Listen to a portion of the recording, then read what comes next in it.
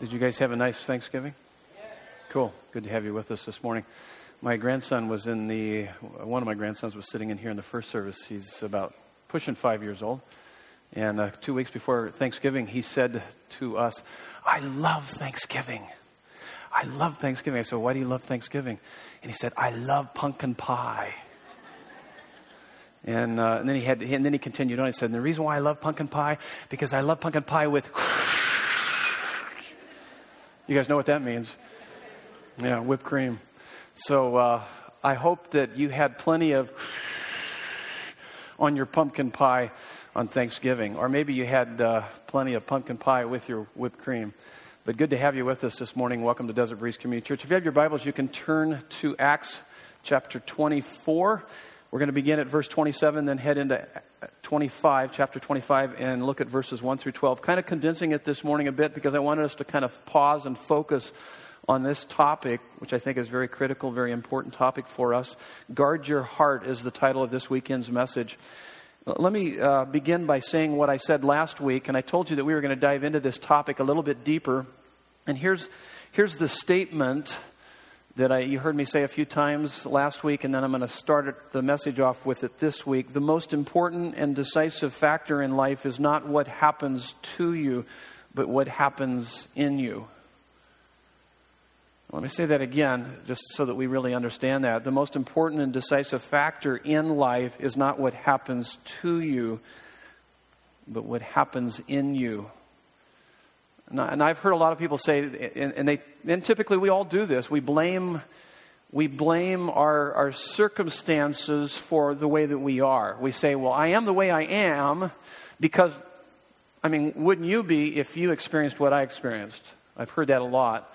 And by the way, I'm not in any way minimizing the impact of your chromosomes, your circumstances, and the conditioning, your upbringing. I'm not minimizing that, but what you need to know is that though those do influence you, they do not control you. And the most important and decisive factor in your life is not what happens to you, but what happens in you. In fact, I'm convinced that if what happens in you is that you begin to get a God-entranced vision of life, to where you begin to realize more than anything that God is for you and not against you, that He is more than enough, as He has proved to us on the cross, then you can handle anything that happens to you. So the most important and decisive factor in life is not what happens to you, but what happens in you. Proverbs 4:23, "Above all else, guard your heart, for it is the wellspring of life." New Living Translation puts it this way: "It determines the course of your life." Came across an interesting definition for mental health a few years ago. It was actually by a Christian psychologist, and he said mental health is being in touch with reality and relatively free from anxiety. To be quite honest with you, I don't know how you could be in touch with reality and be relatively free of anxiety if you don't have Jesus. Does that make sense? If you don't have Him, and if you don't have a vision of who He is and what He has done for you, that's why we tend to chase after all these things that will medicate us and take us out of that reality, because we can't deal with that reality. But I'm convinced that you can be in touch with reality and the greater reality, which is the cross of Jesus Christ and what He's done for you, and be relatively free of anxiety, regardless of what you may be going through. And so that's where we're headed today. 3 questions we're looking at after we read our text. What is a guarded heart? Really important for us to understand that. What is an unguarded heart? And then what's the importance of a guarded heart? So let's begin with a word of prayer. Would you bow your heads with me? Just take a moment. We'll pray. We'll dive right into our text. God, we are delighted to be here today. We love you. We love you because you first loved us. And as we embark upon this study here today, we know that this is really the heart of the matter, is the matter of the heart. You want our hearts more than anything. And so, Lord, teach us what a guarded heart is, what an unguarded heart is, and help us to see the importance of, above all else, guarding our hearts, because it is the wellspring of life. It determines the course of our lives. Help us to see you more clearly. Open the eyes of our hearts so that we can see your beauty and your glory this morning unlike ever before, so that no matter what we may face from now until the end of the year and into the new year, God, we will know that we have all that we need in you. Lord, our desire is to encounter you this morning and to really see you more clearly. So, God, as we study your word, make yourself known to us, we pray. In Jesus' name, and everyone said, amen. Take a look at your text. I'm going to walk through our text and maybe pause briefly just a couple different times here. But starting in verse 27, chapter 24, when 2 years had elapsed, Paul is in prison on trumped-up charges, false accusations, and they're untrue. And so, in fact, he's had attempts on his life multiple times to murder him. And so now he's been, when 2 years had elapsed, remember he was in Jerusalem, and so the court there sent him into Caesarea under Governor Felix. And so now he's been there for 2 years. Felix was succeeded by Porcius Festus. And desiring to do the Jews a favor, Felix left Paul in prison. Now 3 days after Festus had arrived in the province, he went up to Jerusalem from Caesarea. And the chief priest and the principal men of the Jews laid out their case against Paul, and they urged him, asking as a favor against Paul that he summon him to Jerusalem. Stop there just for a minute. So what they're asking is that Paul be brought back to Jerusalem. We want Paul back in Jerusalem so that we can make these accusations and things we can take care of them there. Why? Notice what it says. Because they were planning an ambush to kill him on the way. So it's been 2 years, and these guys are still seething with anger and bitterness. Important point. They want to murder him. They want to kill him. Festus replied that Paul was being kept at Caesarea and that he himself intended to go there shortly. So said he, let the men of authority among you go down with him, and if there is anything wrong about the man, let them bring charges against him. After he stayed among them, not more than 8 or 10 days, he went down to Caesarea, and the next day he took his seat on the tribunal and ordered Paul to be brought. When he had arrived, the Jews who had come down from Jerusalem stood around him, bringing many and serious charges against him that they could not prove. Stop there just for a minute. Take a look up here. This is what you need to understand. I told you this last week. I'm just going to remind you here once again. You need to be aware of the difference between when people are making dogmatic assertions. These guys are making dogmatic assertions. There's no proof, no evidence. Versus what you're going to see Paul, as Paul gives a defense. He already gave a defense when he was before Felix. And so, but Paul gives defensible arguments. So there's a difference between dogmatic assertions and defensible arguments.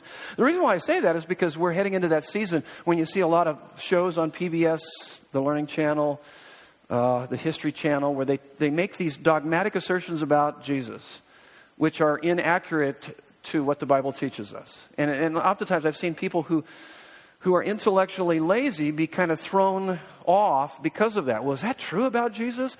And they don't know the difference between dogmatic assertions and defensible arguments. And this is what you need to know about the Christian faith. The Christian faith, the gospel, is intellectually sound and existentially satisfying. Let me explain what I mean by intellectually sound. In other words, there is enough history, evidence, and facts to tilt the scale towards probability beyond a reasonable doubt that Jesus really did exist, did walk this earth, really is who he said he is, God in the flesh. This Bible is really a God book. There's plenty of evidence for any serious-minded thinking person. But there's way too many lazy people intellectually in America. And so oftentimes we listen and go, oh, is that true? Yeah, that must be true. Rather than to say, wait. Is there any evidence? Because here's the evidence that I have.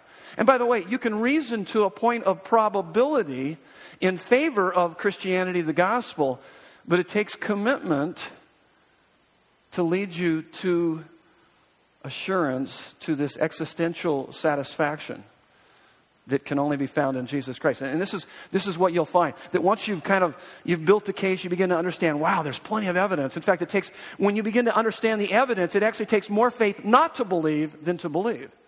Because the evidence is so weighs in favor of Christianity. So I just use this as a point because they're making these accusations. They have no evidence. Dogmatic assertions. Paul has defensible arguments.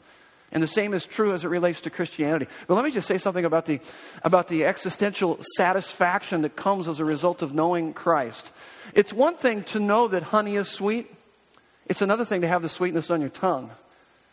It's one thing to know that Jesus is Lord. It's another thing to have His Lordship so at the center of your life that it chases away all the fears in your life. That no matter what you're facing, you know that He is more than enough. So you've got to move beyond just the evidence. Yeah, it's intellectually sound. You've got to move into the existential satisfying because He is more than satisfying. He is eternally and infinitely satisfying. He is our most satisfying reality. Nothing or no one will satisfy you more than Jesus. And that might sound a little strange to some of you that are just kind of new to this whole thing, this whole Jesus thing in Christianity. But that's what Christianity is about.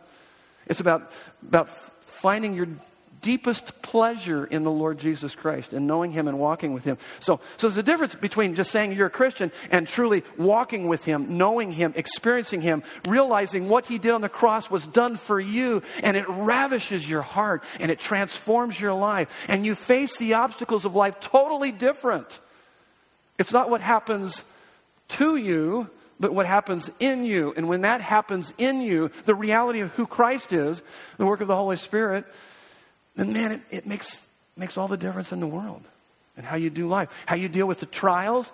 And how you don't succumb to the temptations of your life. Because He is your most satisfying reality. Okay. Sorry, that was just kind of a side note, a little preaching time there. Okay. So let's go back to the study. Let's work through this.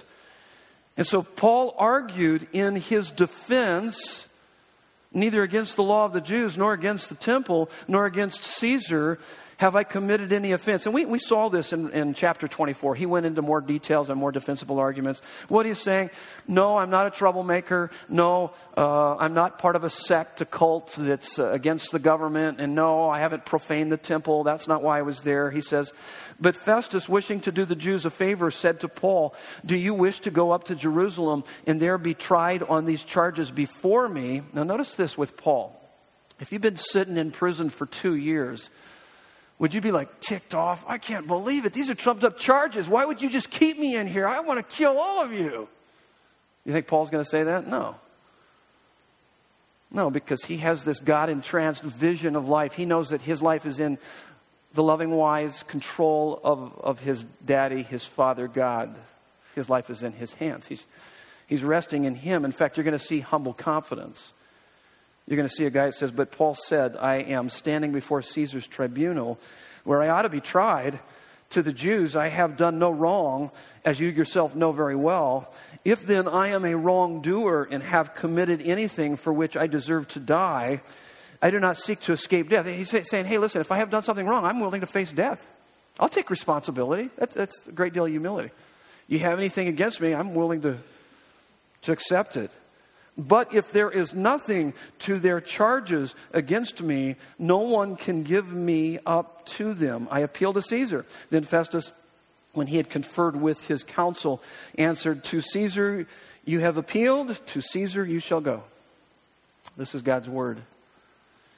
Let's talk about this. What is a guarded heart? What is an unguarded heart? And why is it so important? Here's the first one. First point on your notes. First fill in the blank. We've got to define heart. Your heart is your core commitments, the things you most fundamentally trust, love, are living for, and hope in. So the fill in the blank there is it's what you're living for. Your heart is your core commitments, the things you most fundamentally trust, love, are living for, and hope in. The word heart is used close to 900 times in the Bible, so I would say that it's probably really an important word. Would you say? Pretty important biblical word? Yeah, no doubt. I mean, you heard, actually Jesus said to the Pharisees, making an accusation against him, he said, you worship me with your lips, but your hearts are far from me. So he was saying you can actually kind of robotically go through the motions and almost kind of look real good on the outside, but in actuality, your heart is a long ways from God. And so, above all else, guard your heart, the verse that we quoted at the very beginning, Proverbs 4:23. So 900 times the Bible uses this word heart, and the heart is actually the heart of the matter. It's really about getting down to the heart. So if you're going to learn how to respond to the circumstances of life, you've got to know what is going on inside of you. In fact, one of my favorite verses you hear is quoted a lot. It's actually in our living room, in our home. It's Matthew 6:21. Where your treasure is, that is where your heart will be also.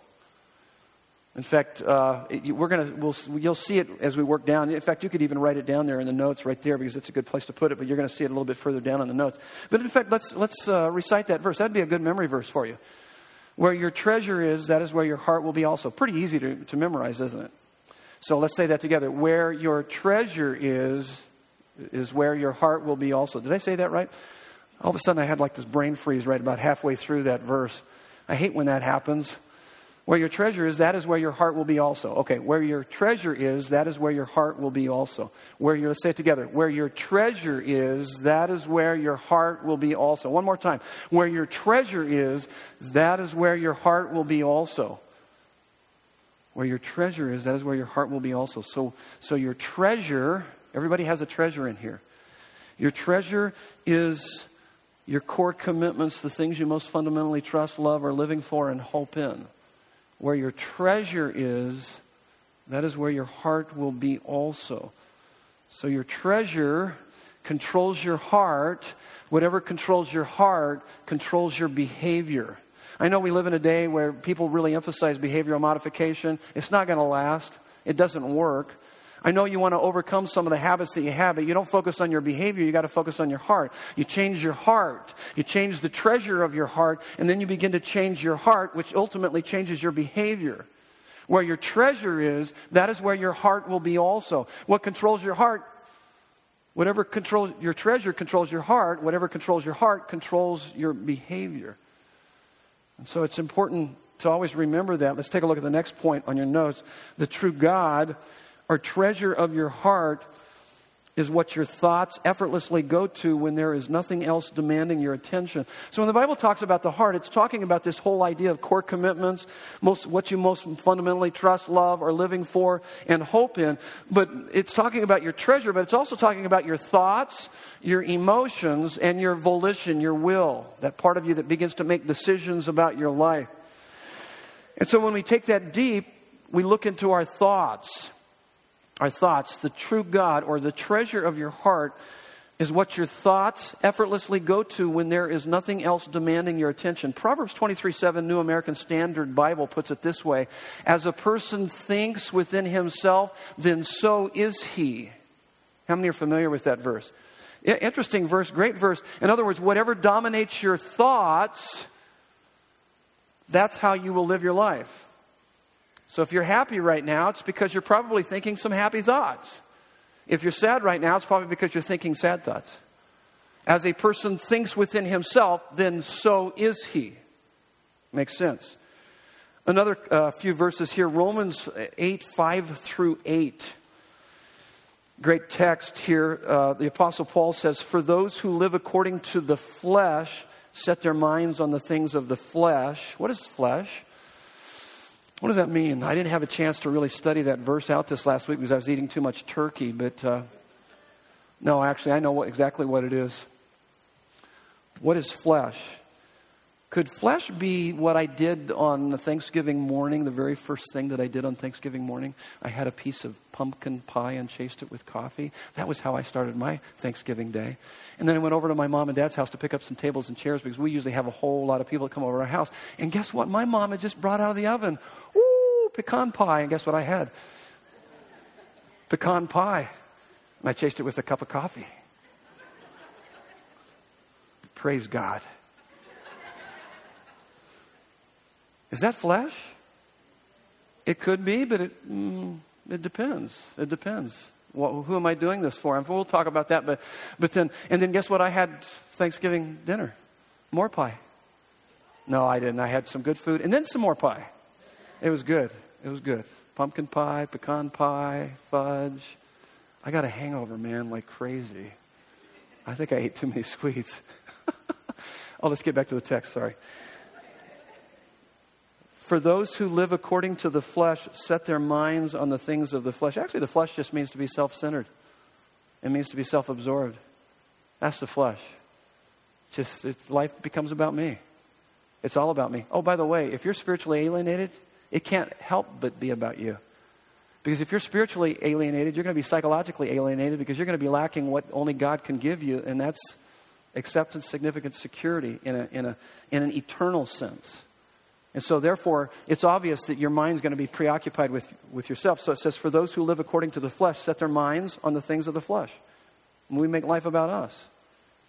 But those who live according to the Spirit, according to the Spirit would be that you are captivated. You have this God-entranced vision of life. You want God more than anything. You've had an encounter with Him. Your life is not about you, but it's about Him. It's not about your glory, but it's about His glory. It's not about you making much of you, but you making much of Him.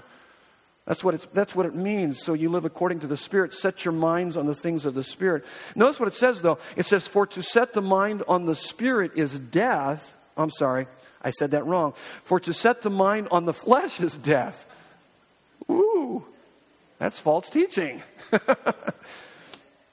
I just said the wrong word there, didn't I? That's how my mind works.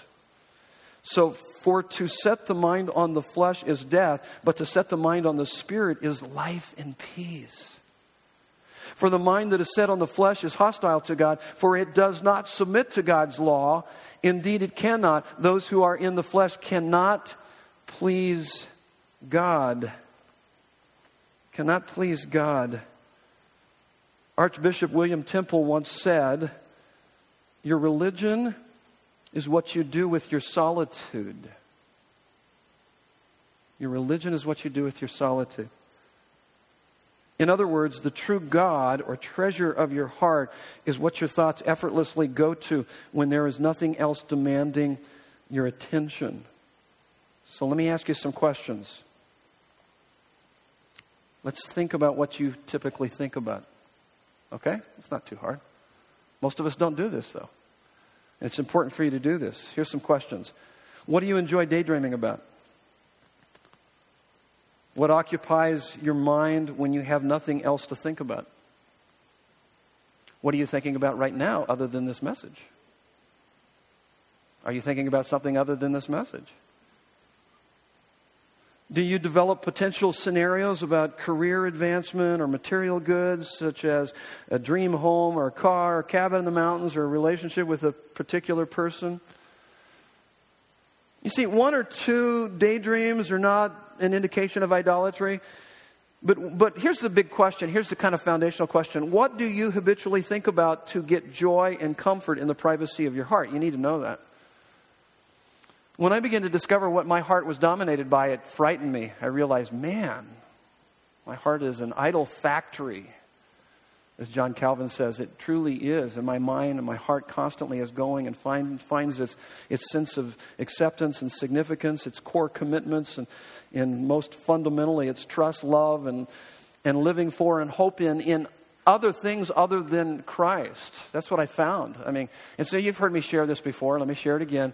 So because I have this tendency, this inclination towards the sinful nature part of me wants to please people. I'm a people pleaser. So typically I'm dominated with conversations that I've had, brain debates over what they said, how I responded. I should have said this. I should have done that. Back and forth. It dominates my thoughts. But not only that does that dominate my thoughts, but work dominates my thoughts. I'm thinking about what I need to do or what I didn't do and what I need to do tomorrow and this checklist so that I can feel better about myself. And so I feel good when I've had good conversations with people and there's been a little bit of praise exchanged, and then I've got all my checklist down. I feel good. I feel good about life. But why should I feel good about life when I have the cross?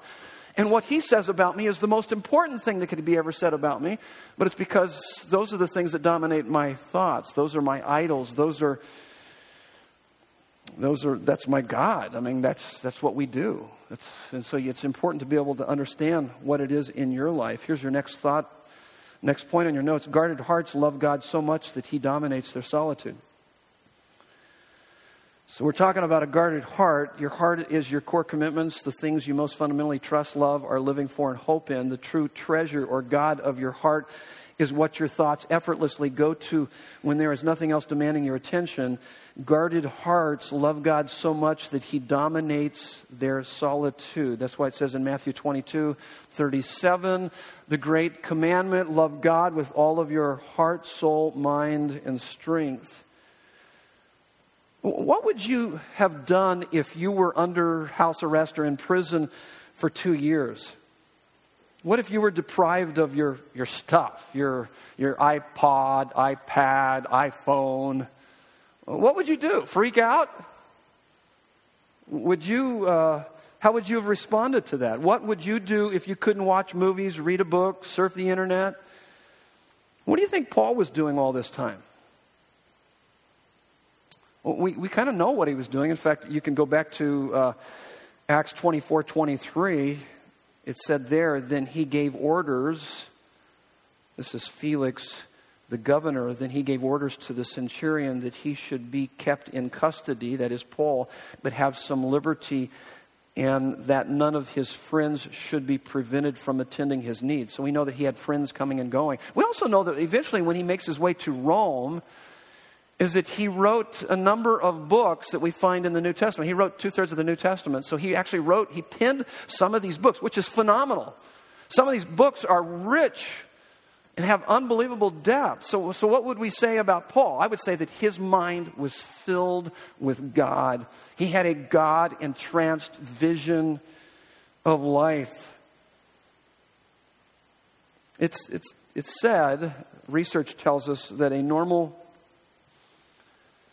human being should accumulate enough exciting, enriching, compelling material in their mind that they could be in solitary confinement for 2 years and never get bored. Is that true about you? What are you filling your mind with? What dominates your thoughts? What's most important to you? Francis Chan's book, Forgotten God, subtitled Reversing Our Tragic Neglect of the Holy Spirit. In the chapter, he talks about a real relationship with God.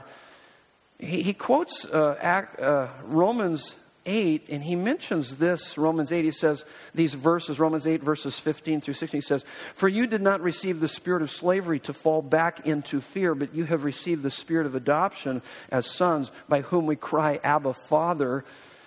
The Spirit himself bears witness with our spirit that we are children of God." And he talks about, and he asks the question, when was the last time, and this is my question for you, when was the last time you had that sense that you're a child of God, and the reality of that chased away the fears in your life? When was the last time you sensed the Holy Spirit bearing witness with your spirit that you're a child of God? Now, this is what Francis says, is that the problem is that we're too comfortable, was one of the things that he said. He said, why do we need the Comforter as one of the names of the Holy Spirit when we're way too comfortable? It's because we're probably not really attempting much for God, attempting great things for God or expecting great things from God. We're pretty comfortable, and so therefore we're not really too dependent upon the work of the Holy Spirit. But then he also said something else. He said that we've got way too much volume in our lives. Just way too much noise. I was listening to a guy last night, and this is what he said, and I happen to believe this, is that he says that we're a culture currently that we are developing a self-induced ADD. because of the Facebook and the Twitter and the text messages and the voicemail and all these things, that we jump from one relationship to the next relationship, to one conversation to the next conversation, from one topic to the next topic so rapidly, so quickly, that we don't spend much time focusing on any one given item or topic.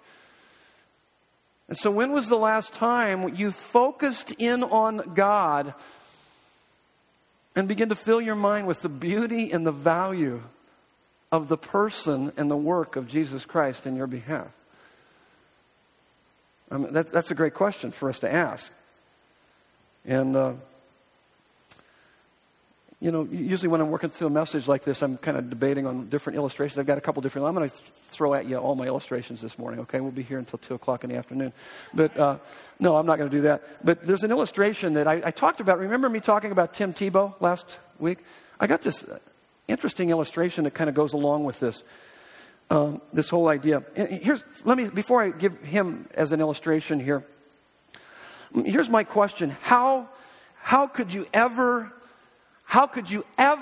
get bored if you have His promise to never leave you or forsake you?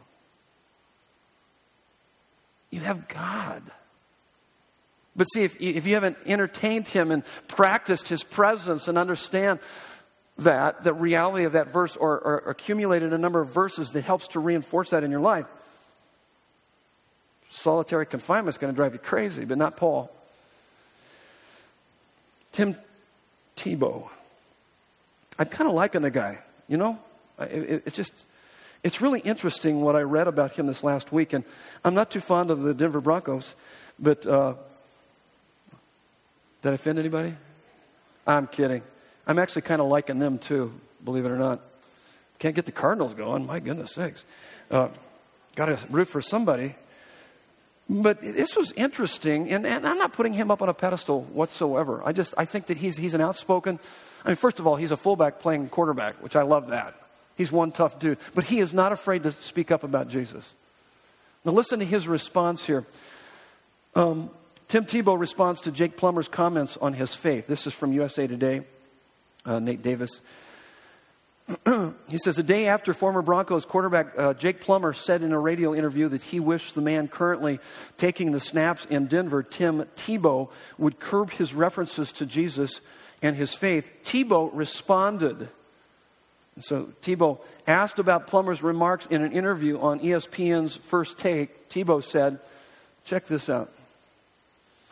If you're married and you have a wife and you really love your wife, is it good enough to only say to your wife, I love her the day you get married?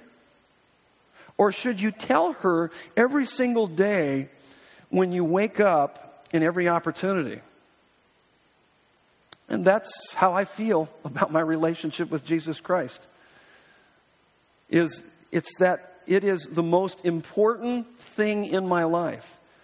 So anytime I get an opportunity to tell Him that I love Him, or given an opportunity to shout Him out on national TV, I'm going to take that opportunity.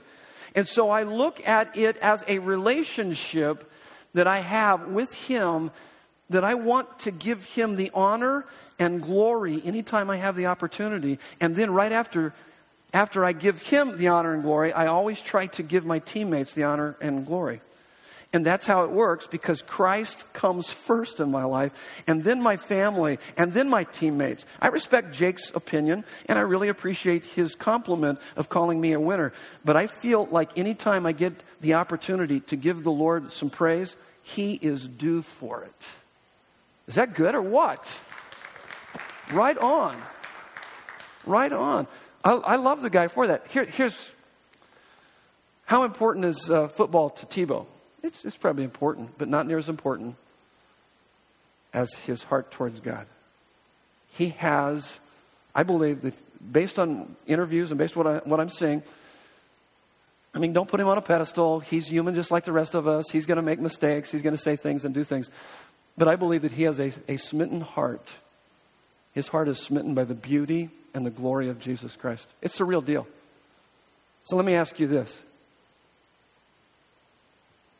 Are you smitten by the beauty and the glory of Jesus? that you can't get him off your mind. See, that's love. And that's Christianity. That's normal Christianity. And my prayer for you is that you would be so captivated by his beauty that nothing could crowd that out of your mind or out of your heart. And I'm telling you, when that is true about you, you can face anything. You can face anything. It really shows you the crazy idolatry we got in our head and our minds. I mean, if you had any idea how my mind goes up here, it's just like, my mind's just all over. Oh, I look back and I see somebody yawning. Oh, why are they yawning? Am I boring? I need to get a little bit louder. And wow, that's a big mouth too. Wow, they got a really big mouth. And oh, what about this person? How come this person over here is sleeping? Come on. Oh. Do I get a bit louder? And so I start looking around and I see people, and believe me, I can see what you're doing right now. Are you nervous? Shouldn't be. I'm the least to worry about. You need to think about him. You need to be here for him. To know him, to experience him. So do you know him? He's for real. I believe for Tebow, Jesus is real. Jesus is more real than anything.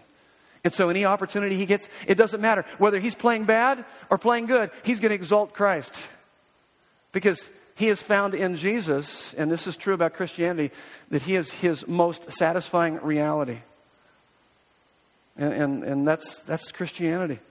There's a guy that you've heard me quote before. I'll just quote a little bit and then we'll move on. But it's this Brother Lawrence. He wrote a book. It's one of my favorite books. So I mention it at least a couple times a year. It's called Practicing the Presence of God, 17th century monk who found incredible delight in discipline of practicing the presence of God in the most menial and mundane and even menacing times in his life. This is what he said. We should practice God's presence through a continuing conversation with him, that it would be shameful to trade such a relationship for trivial foolishness, and that we should feed our souls on the highest thoughts of God. We can find deep joy, he said, by simply being with the Lord. The greatest pains and joys the world has to offer can't compare to the experience of walking with God. He goes on, with him, even the worst day can taste sweet. Without him, even something like winning the lottery would feel like the worst prison sentence. See, that's that God-entranced vision, that big sense of God is more than enough. And so, indeed, He is infinitely and eternally satisfying. But do you know that in your life? Are you experiencing that? So what is an unguarded heart? Let's talk about that. It is allowing my heart to be dominated by anything more than God. So it's allowing my heart to be dominated by anything more than God.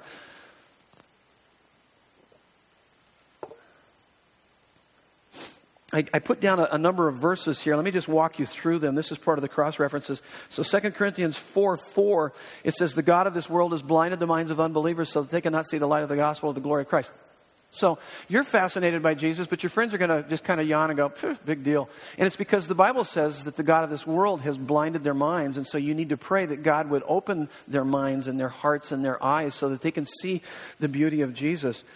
2 Corinthians 11:3, Paul was concerned with the church in Corinth, and he says, I'm afraid that just as Eve was deceived by the serpent's cunning, that somehow your minds may be led astray from your sincere and pure devotion to Jesus Christ. That fundamentally, that something else would be your trust, your love, your hope, other than Christ. I'm fearful of that. That's the battle.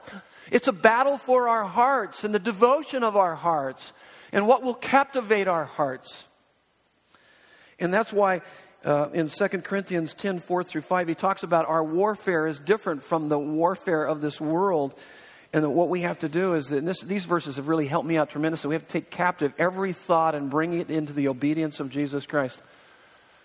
So when my thoughts, even while I'm up here, start chasing after all kinds of things and ideas, I've got to chase them down, bring them back, submit them to the Lord Jesus Christ. So what is an unguarded heart? Is allowing my heart to be dominated by anything more than God. Dallas Willard said this, the ultimate freedom we have as human beings is the power to select what we will allow or require our minds to dwell upon. Next point It is happening anytime I am experiencing inordinate desires or emotions. You've heard that from me plenty. Let me reiterate it. Let's walk through this again. So, I know that my mind is being dominated by anything more than God when that which is being dominated by, for instance, I'm getting ahead of myself here for a minute. Let me go back to our text just for a moment, and then we'll work through that. Because I've got a number of verses here we're going to look at. Can you imagine, first of all, these guys that are wanting to kill the Apostle Paul for 2 years being eaten up by this anger and animosity? Let's explore that just for a minute. Why is that? I came across a couple different quotes. You've heard these before, I'm sure. Here's one. Holding a grudge is letting someone live rent-free in your head. It's true, isn't it? Here's another quote. This is from St. Augustine. Resentment is like taking poison and hoping the other person dies. So these guys have grudges, they have resentment. And so anything you want more than God and His glory is an inordinate desire. So if I'm more upset over how my team is playing or the scratch on my car or, whatever it is, than I am knowing God, experiencing God, putting God on display in my life, His glory, then I've got an inordinate desire. If I get more excited about the pumpkin pie or the pecan pie than I do God, there's something wrong. Now, let me go back to that. I love pumpkin pie. I love pecan pie. I love turkey dressing. I love all that we ate Thanksgiving Day. And all of that is a gift from God and ultimately a pointer to God. But I can do that and I can eat that and celebrate that in such a way that it's about me and my glory as opposed to Him and His glory. So there's nothing wrong with any of those things. You can enjoy those, but why are you enjoying those? Are you enjoying them for God's glory or for your own glory? Those are the questions that we have to ask ourselves. But anytime you want more than God, anything you want more than God and His glory is an inordinate desire. And when what you want more than God is in fact, your God is threatened, a marriage, your parenting, your kids, they're not turning out the way you thought they should. Your job, when it's threatened, you're not just going to be anxious, you're going to be paranoid. It's going to so control your life. If this good thing has become a God thing in your life and it is blocked, you're not just going to be angry, you're going to become bitter over time. If this good thing has become a God thing, when you lose it, you're not just going to be sad, you're going to be depressed and maybe even suicidal. For 2 years, Paul has been in prison and free to love. They have been free and slaves to hate. So let's talk about anger just for a moment. I think it's a good thing to talk about. I shared with you last week, you've heard me talk about this before, how I would get upset over drivers. Get mad when someone cuts me off or they don't like the way I'm driving. If you don't like the way I'm driving, stay off the sidewalks. Okay, dumb joke. But, and I think that there's those that can relate to that. You don't need to confess this morning. You get upset over, the way people drive. Why is that? Why would that make you so angry? I know that part of that I inherited from my dad. I'm not blaming him, but certainly he had no problem pulling people off the side of the road and pulling them out through the wing window, pounding on them. I saw that as a little boy. And he would do that. And so it's interesting. Why do you get so angry? Why do we get so angry? Why did I get so angry? I think that you have to explore those anger issues because it's truly an issue. We don't get angry because of what someone has done to us, but our evaluation of what someone has done to us. It's not what they did, it's our evaluation. What makes you angry is not what has happened to you, but what you tell yourself about what has happened to you. And what makes you angry is not what is blocked, but it's what you say to yourself of what that which is blocked means to you. It's the meaning you put behind that. So as you explore that, you got to really look at. So here's what I had to ask myself: what is so big? What's the big thing that is so important to me that I'm defending? and that I would destroy anybody that would interfere with that. So you got to look. So you're defending something that's extremely important to you, and you're destroying something or someone that would interfere with that. So for me, it was and typically 9 times out of 10, it's our ego, it's our self-esteem, it's our pride. If somebody flips me off, how dare you? Because I'm very codependent in that sense that I like the approval of people. You're not giving me approval, I'll run you off the road. Okay. That's fair. So there's that. So not only that, it's kind of like you're getting in my way, you're slowing me down. I'm a performance-oriented type person. Come on, can't you drive better than that? So there's something deep. But here's what exacerbates this. As I thought about it through the years and as I've been able to work on it in my own life, that if you have an underlying sense of that life just hasn't played out the way that I had planned. I set some pretty big goals and they just haven't worked out very good. And I'm not only mad at me, but I'm mad at God because I did all the right things. So if there's that underlying current. And then if from day to day, you run across people that don't treat you quite right and you get hurt. With those hits, you get hurt. And if you don't deal with those hurts appropriately, you accumulate them over time. And that becomes an undercurrent in your life. See, you got this accumulation of stuff, this undercurrent, so it only makes sense. It's like the straw that breaks the camel's back. The guy pulls out in front of you. I'm ready to run him off the road.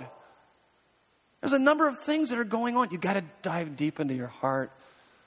And it's got to be a day by day, moment by moment kind of a thing. What is it that dominates your heart? If there's bitterness or anger or frustration or whatever it is, I'm telling you, Jesus can set you free as you begin to allow your heart and your mind to be dominated by Him.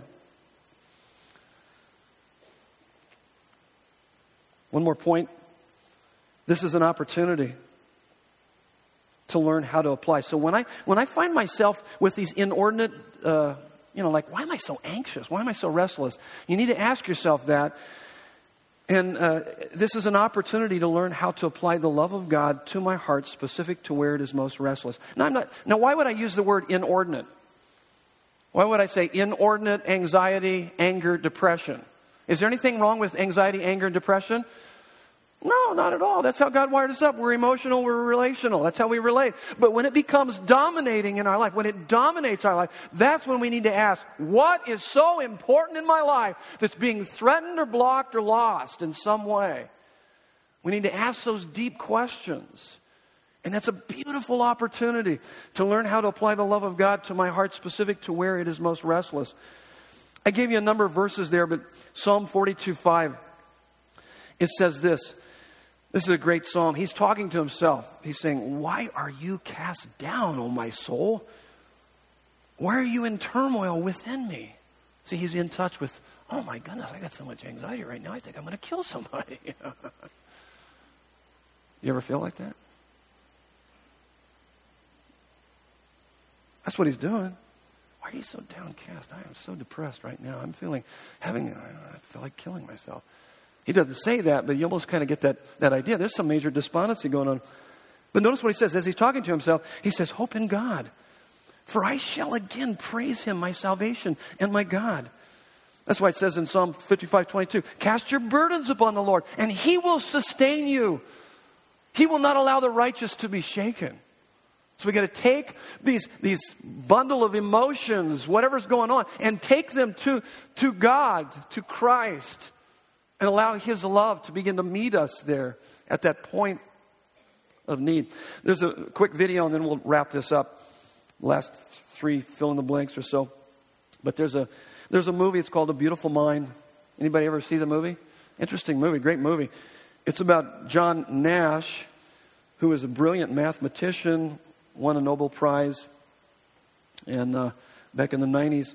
But he had schizophrenia and he struggled with his thoughts and hallucinations. And in this video, he's talking to the president of Princeton wanting to teach. And so the president asked him about, these things that he still sees. And you see these 3 people walking, so he still sees them. But he has some really good counsel on what he's done to be able to correct that problem. Certainly something that we could all learn from. Check this out.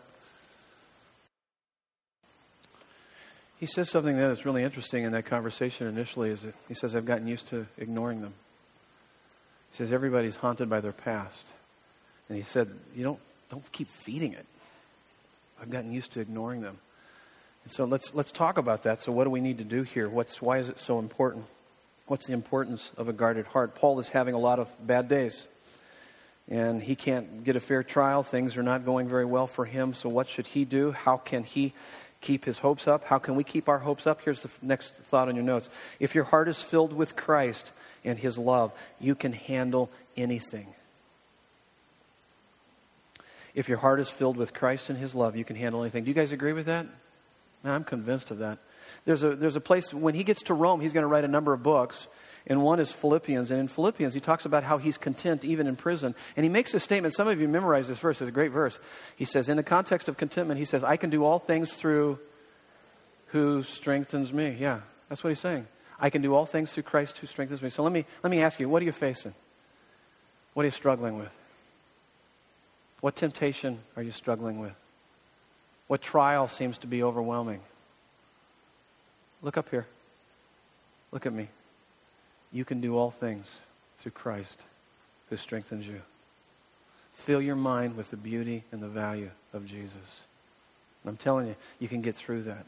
You can get through that. He loves you. He is for you. Here's the next point on your notes, and that is, you are a collection of habits, and true change doesn't mean more willpower, but new habits, spiritual disciplines. So some of those habits aren't going to be changed in a week or two. It's going to take a while. It's going to take it. You're going to be able to do it through spiritual disciplines, Bible study, prayer, scripture memorization. Spiritual disciplines increase our capacity to experience the presence of God. Your habits are a reflection of your values. So, we all have habits. We all do things kind of robotically. So begin to develop some good habits of filling your mind with the beauty and the value of Jesus Christ.